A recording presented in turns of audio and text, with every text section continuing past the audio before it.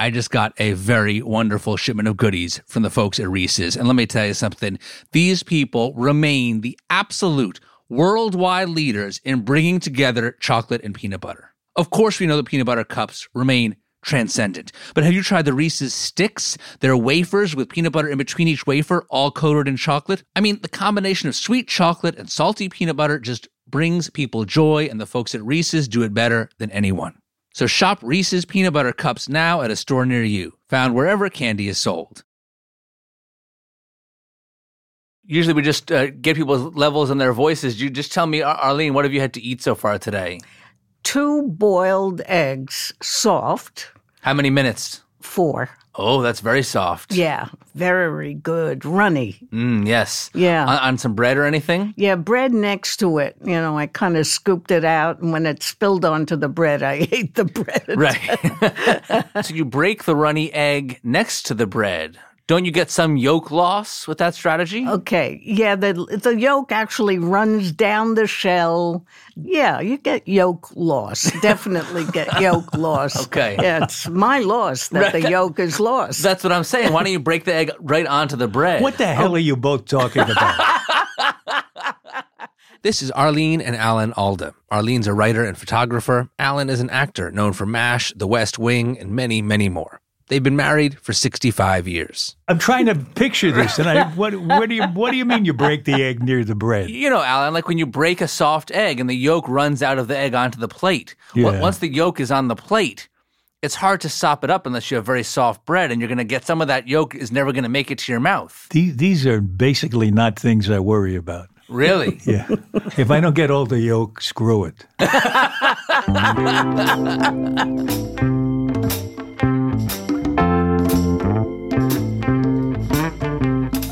So when it comes to issues like yolk loss, Alan and Arlene don't really understand each other.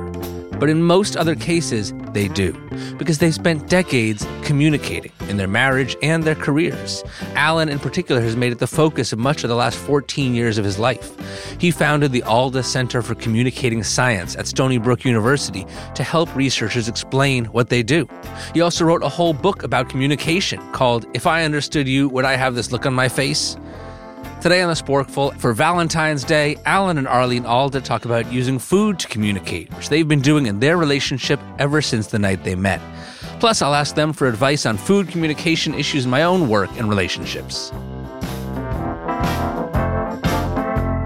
This is The Sporkful. It's not for foodies, it's for eaters. I'm Dan Pashman. Each week on our show, we obsess about food to learn more about people. Now, before we get to the show, I have an important update on my 2 new pasta shapes, Vesuvio and Quattratini. I'm pleased to announce that variety packs are on sale now on Sfolini's website. You know, for a while you could only get 6 of each shape, but now you can get 1 variety pack that has 2 boxes of Vesuvio, 2 Quattratini, and 2 Cascatelli. Now, these variety packs have to be individually packed by hand, which is why they were delayed and why it will take a few weeks after you order it to get it. But just go ahead and place your order, and it'll arrive soon enough, okay? So get that Sporkful Collection variety pack at Sfolini.com. That's SFOGLINI.com. Alan Alda has been in dozens of TV shows, movies, and plays. In The West Wing, he played Senator Arnold Vinnick. He's best known for starring in the seminal TV show MASH. During those 11 years, he flew back from L.A. every weekend to be with Arlene and their 3 kids at their home in suburban New Jersey. Arlene was a professional clarinetist. She gave up that career to raise their 3 daughters, then became a photographer and author. But way before all that happened, they were college students at 2 different schools in New York City. It was 1956, and they were both invited to a dinner party at a friend's apartment, where the host was planning to serve a rum cake. And because there was no counter space, she put the rum cake on top of this refrigerator, which, when the motor went on, had a visible shake to it. And as the shaking started and continued, this rum cake did a waltz across the top of the refrigerator and went plop down on the floor. And Alan and I realized it, and we were the only 2 people at that whole dinner party who went in with our spoons and ate the cake off the floor. The thing is, flirting over food is really the best way to flirt. it's combining two really nice things, food and sex. You're way ahead of me.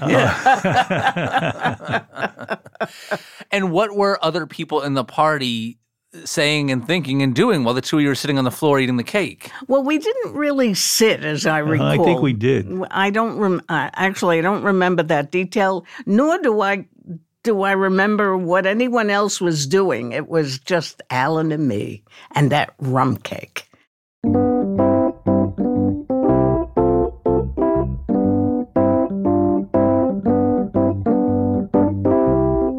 For Alan, who says he was shy, that cake on the floor was the perfect icebreaker. Later that night, when he escorted Arlene home, she used a different food to communicate something to him. And we went on the subway from where we were, which was an hour-long trip, and then I invited him in. My mother was actually, I live with my parents, so she greeted him, and we sat in the kitchen and we talked and whatever. And when he left, he went back on the subway. It was a long evening.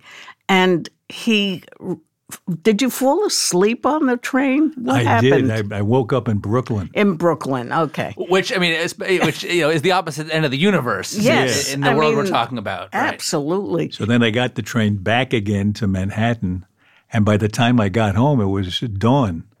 And I reached in my pocket, and there was a piece of rye bread that Arlene had given me for the subway ride. That is a meaningful gesture, I feel like. Right. More food. But what did you think in that moment?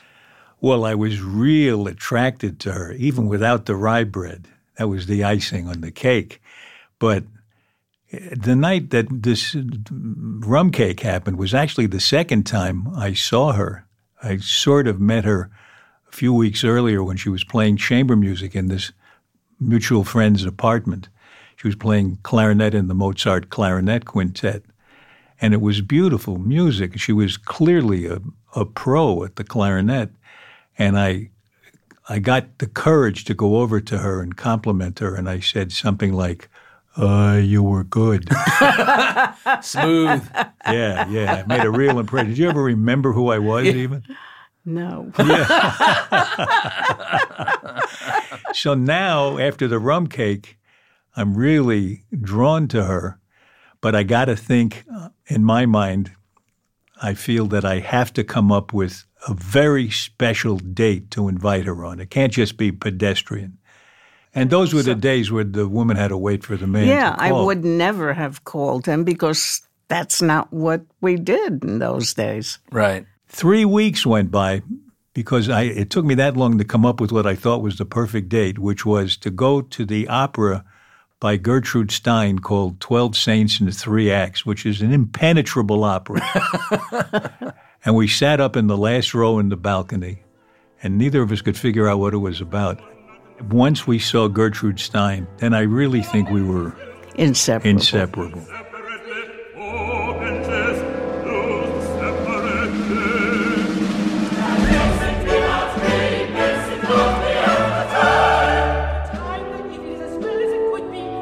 Mutual boredom at the opera was not the only thing Alan and Arlene found they had in common. They also both love food. Sure, Alan may not analyze his egg yolks the way Arlene does, but he'll eat them with just as much gusto. Thing is, at first, they weren't into the same foods because they come from very different food backgrounds. Alan's family is Irish and Italian.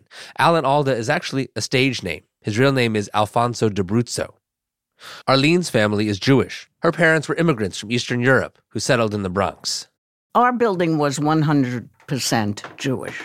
So the cooking smells that were in the hallway were very familiar to me because my mother cooked the same thing. And the thing that still gets my mouth watering, honestly, is the smell of onions simmering in oil. It's the most wonderful smell. There would be pot roast, boiled chicken, in chicken soup, potatoes, a lot of potatoes. I remember peeling potatoes a lot. But I didn't have one sense of what the Italians ate. Not one scintilla of a smell of what they ate, because the shopping street was mostly catering to the Jewish clientele. However, in high school, there was a pizza parlor, and the band director, as a treat, took the kids in the band out to the pizza parlor. And I was maybe 14 or 15, the first time I ever ate pizza, and I came back to report it to my mother. It looked like this, it tasted like that, it smelled like this. And how did it look and smell and taste? It was a stronger flavor than I imagined because the cheese melted on the red sauce was not a flavor that I was familiar with or a smell but I really liked it. Of course, Alan grew up with those strong flavors in his father's Italian cooking. I'm really interested in a variety of food, any kind of food that's Italian. The whole range of Italian foods. No, but I spent a lot of time just trying to make a tomato sauce that I really would enjoy. And then I found out that Lydia puts it in a jar and it tastes just as good. Is that Lydia Bastianich you're referring to? Yes. Okay. And when you were working on is this like a Sunday gravy? Was that what you were going for? Oh, my father used to make a Sunday gravy, and that's what there's a whole branch of Italian Americans who call tomato sauce gravy. Right. And he would be flipping hunks of meat into it, and it would cook literally for 3 hours. And when you were refining your Sunday gravy recipe, were you trying to replicate your father's? No, that's the thing. First of all, it was too hard. Okay. And secondly, I didn't like all that meat in there. I just wanted the fresh taste of tomatoes. I'll tell you about a dish that really makes me crazy. I love it. Go on. It's so easy to do. I learned it from Giuliano Bugiali. Do you know him? No. Italian chef and cooking teacher. And it's called Pasta in the Style of Naples, 1842. You take rigatoni or penne, something short like that, shortcut pasta. You never boil it. You put it in a big bowl, and you put in, Giuliano calls for a cup of good olive oil. I find a half a cup of olive oil is fine. Mm-hmm. Stir it up and let it sit for 15 or 20 minutes.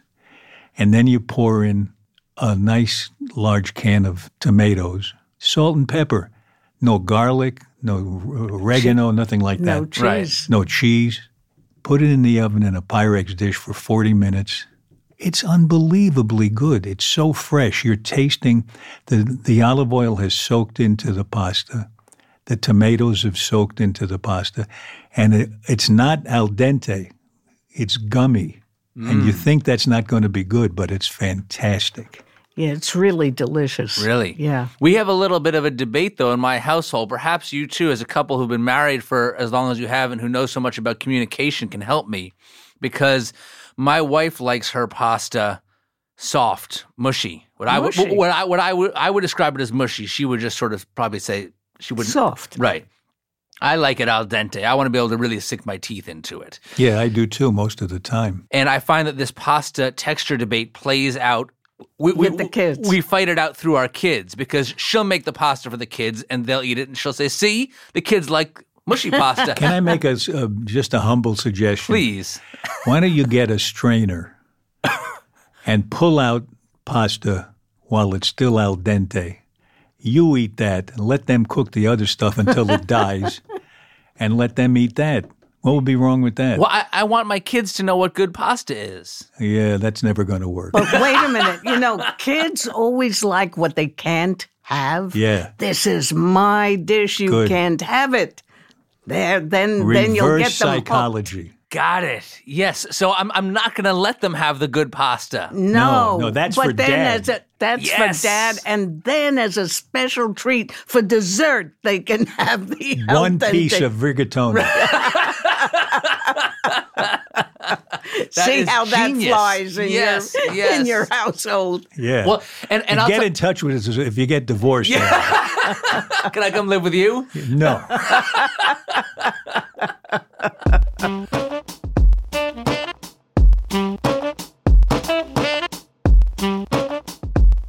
Coming Coming up, I ask Alan for more advice, this time on how to communicate food science information here on The Sporkful.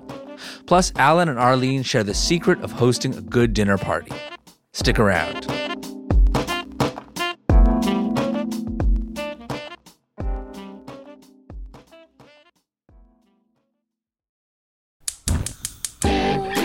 Sauté, you stay, because it's time for some ads. In the Pashman household, we're already big fans of Tillamook shredded cheese. In fact, I used it in developing many recipes in my cookbook, and now I'm getting into their ice cream.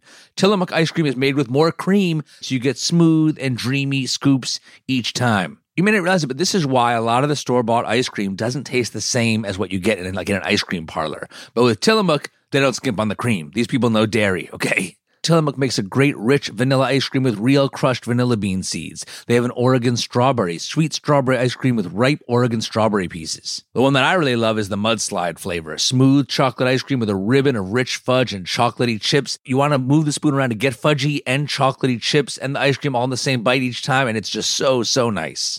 And like I said, I just trust Tillamook when it comes to dairy. They make over 200 different dairy products, and the brand is farmer-owned and led by dairy experts. Find Tillamook ice cream near you at tillamook.com. That's TILLAMOOK.com. The weather's warming up. Have you nailed down your summer travel plans yet? I can tell you, we're working on ours and things are booking up, which is why you should be thinking about Norwegian Cruise Line. They have been raising the standards of cruising for more than 55 years. Let me tell you, when you cruise with NCL, you get award-winning specialty restaurants, immersive entertainment, and the most thrilling experiences at sea.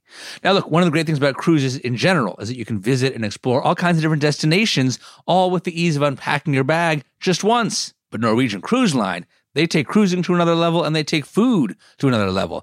With no set dining and entertainment times and no formal dress codes, you have the flexibility to design your ideal vacation. They have an incredible variety of truly authentic and fresh dining and bar experiences complemented by exceptional service. Listen to this. There are up to 8 complimentary and 9 specialty dining options per ship and up to 23 bar and lounge options. Come see why NCL's guest-first philosophy means exceptional service and unforgettable memories. Book your next vacation at ncl.com. I enjoy a nice glass of wine, but I don't pretend to be an expert in wine. I usually just want a wine that's high quality, delicious, and not too expensive. And to me, that's Bogle Family Vineyards. And here's the thing about Bogle. This is a third-generation, family-owned winery from California that makes exceptional wines for about $10 a bottle. Bogle wines consistently earn Best Buy designations and high ratings from Wine Enthusiast. And let me tell you something. The folks at Wine Enthusiast, they drink a lot of wine. They drink a lot of fancy, expensive wine. And yet they still keep giving great ratings to Bogle. And Bogle Vineyards has so many different kinds of wine. Whatever your mood, whatever you're eating, there's a wine for you. They got this great Pinot Grigio that's crisp and fruity, goes well with spicy foods, with fish. They have a classic Chardonnay that's balanced, amazing with a pork tenderloin or butter chicken. I like to take that Chardonnay and do what Jacques Pepin taught me, a couple of ice cubes in your glass of Bogle. If Jacques Pepin says it's okay, then it's okay. And there's the Bogle Pinot Noir, refined and elegant with bright fruit and about as food-friendly as a red wine can be. You're not going to believe it's only $10. Neither will your friends if you tell them. So pick up a few bottles of Bogle wherever you buy your favorite wines. Please drink responsibly. Are you ready for warmer weather? I know I am. But is your wardrobe ready? I just stocked up on spring and summer clothing at Quince. And let me tell you something. I'm feeling great about everything I got. I got a couple of short sleeve button-down shirts, polo shirt, some shorts. Everything feels great. It's super high quality. And I can't believe how much stuff I got at a reasonable price. Quince has all the seasonal must-haves like 100% European linen shirts from $30, performance polos, and versatile flow knit activewear. The best part? All Quince items are priced 50 to 80% less than similar brands. And Quince only works with factories that use safe, ethical, and responsible manufacturing practices, along with premium fabrics and finishes. Whatever you need for the spring and summer, Quince has your back. Upgrade your wardrobe. Go to quince.com/sporkful for free shipping on your order and 365-day returns. That's QUINCE.com/sporkful to get free shipping and 365-day returns. Quince.com/sporkful.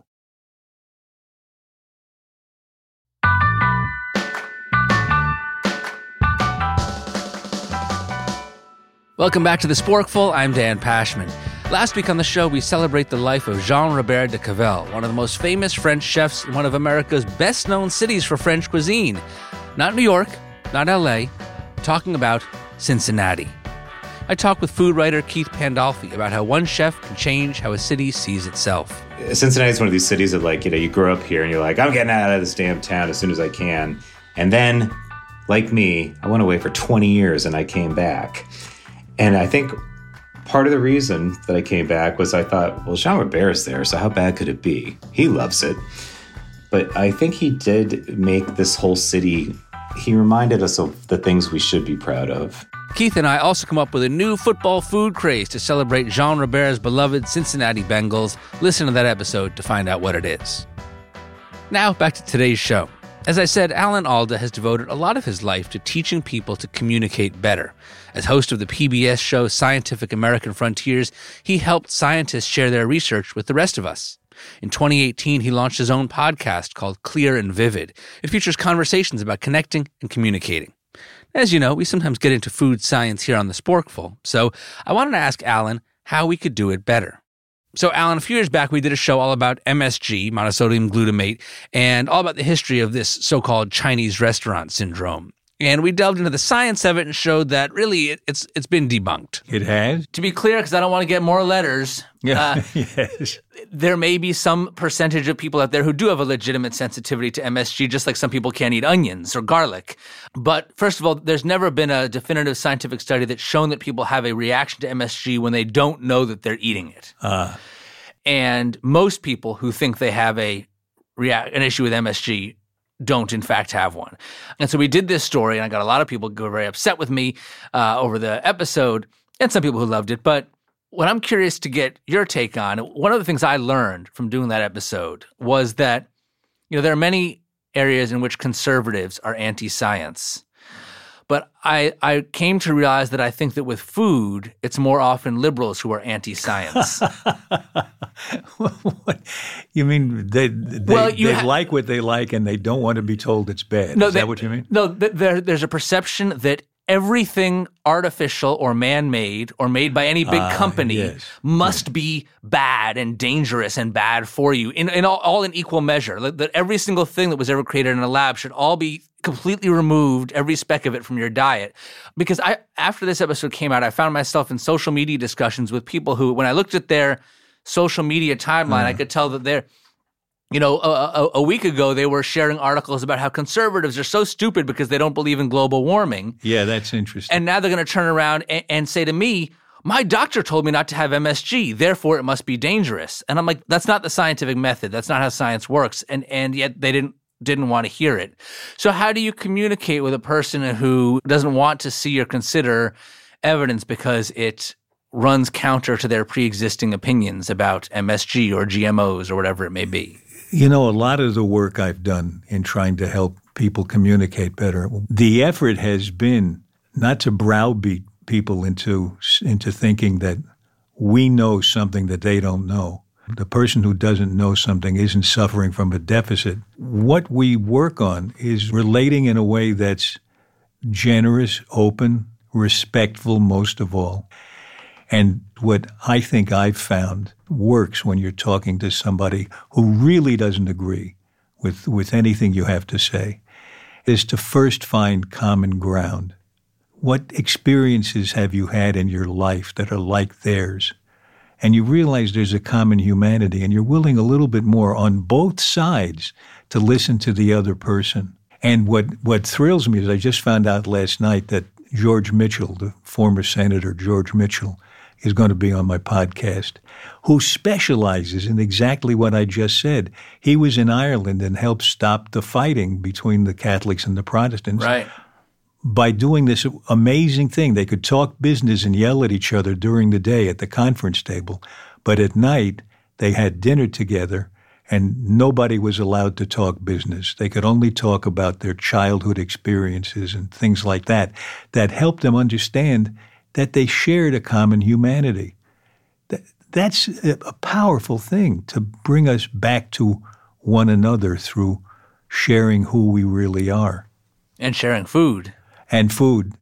I was kidding before about flirting over food, which is how Arlene and I got together. It's even better than flirting. You can flirt with the existence of the other person. You can let them into your consciousness. You can say to them, just through sharing the meal with them, you're worth sitting down with. So food can help bridge some of the biggest divides in the world. But it's also part of bringing people together at an ordinary dinner party, even one where the rum cake doesn't end up on the floor. Arlene and Alda like to host people at their home. I was curious about the role food plays in those situations. One thing that I worry about sometimes, because I'm sure you guys have seen and heard that there's more and more people are choosing to put themselves on all different kinds of specialized diets. Vegan, gluten-free, raw vegan, vegetarian, pescatarian, flexitarian. And look, I know that that's a thing too. Flexitarian, Yeah. I haven't heard that. I know that some people do it sometimes it's for religious reasons, sometimes it's for well-founded ethical reasons. You know, I'm not judging the reasons, but I do worry that it's like nowadays when you want to get together with people for a meal, the first question you have to ask is, you know, what can or can't. What kind of variant are you? Right. and it does mean that you often end up in situations where you sit down at a meal with a group of people and you're not really, even though you're eating at the same table, you're not really able to have everyone at the table share food. What do you think of that, Arlene? That never bothered me. I think of sharing food as a way of getting us together. And the food, in many ways, is secondary.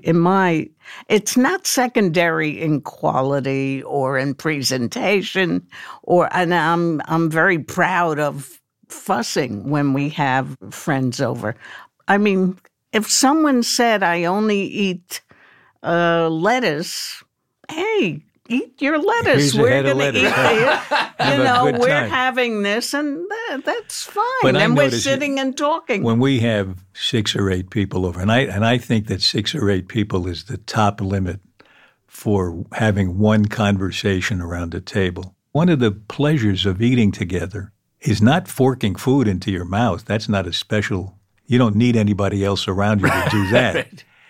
But one of the great pleasures is everybody focusing on the same thought process. I see what you mean, but my experience is like this. This thing happened to me when I was a kid. No kidding. What an amazing story. You know, all of the things that we can do together. And Arlene and I think, really enjoy helping that happen around the table. What are the keys to facilitating a good dinner party conversation? Picking up on one thing is picking up on what somebody says and asking questions about it. But we do things like to get involvement. For instance, Arlene puts out on the table a half a bag of peanuts. She spreads out all across the table. What's the thought process there? You can nibble in between courses. But it's something unusual. You say, peanut. They think I'll try a peanut now, you know, or Hershey Kisses or something like Just that. on the tablecloth? Or on the right tablecloth. all the way down the middle of the table. Like this. It's just thrown out. Right. And it's different.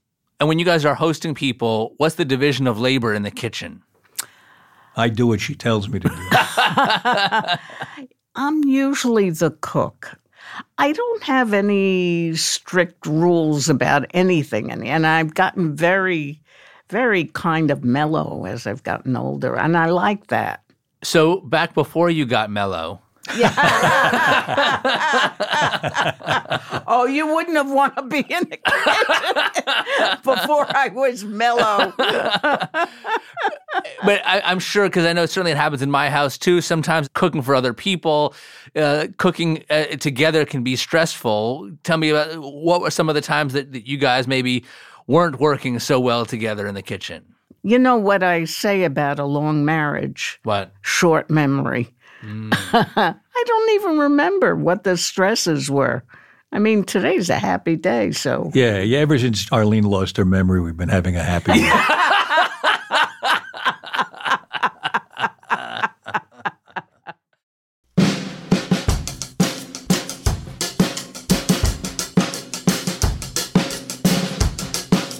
That's Arlene and Alda. A few years back, they celebrated their 50th wedding anniversary with a rum cake.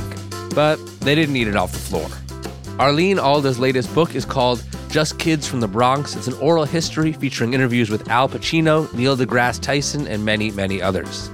And yes, it's true, Alan Alda has a podcast called Clear and Vivid. Recent guests include actors Melissa McCarthy and Ben Falcone, as well as the astronomer Sarah Seeger and the ethnobotanist Dr. Sarah Quave. While you're checking out Clear and Vivid, make sure you're subscribed to our podcast. Whether it's the subscribe button, follow, like, favorite, whatever it is in your podcast app, please do it. Thanks. Remember to order your variety pack of pasta shapes, all 3 of my shapes in one package. You get 2 of each, on sale now at sfolini.com. That's SFOGLINI.com.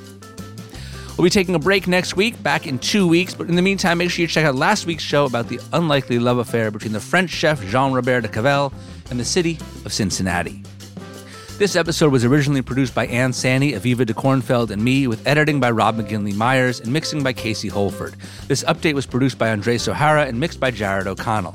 Music help from Black Label Music. The Sporkful is a production of Stitcher. Our executive producers are Nora Ritchie and Colin Anderson. Until next time, I'm Dan Pashman. And I'm Jason Carver from Albany, Georgia, reminding you to eat more, eat better, and eat more better.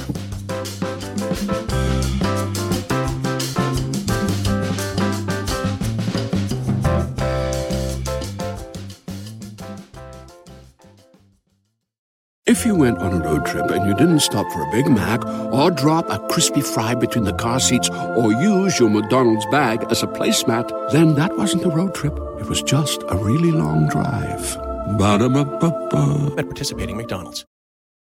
Meet the next generation of podcast stars with SiriusXM's Listen Next program, presented by State Farm. As part of their mission to help voices be heard, State Farm teamed up with SiriusXM to uplift diverse and emerging creators.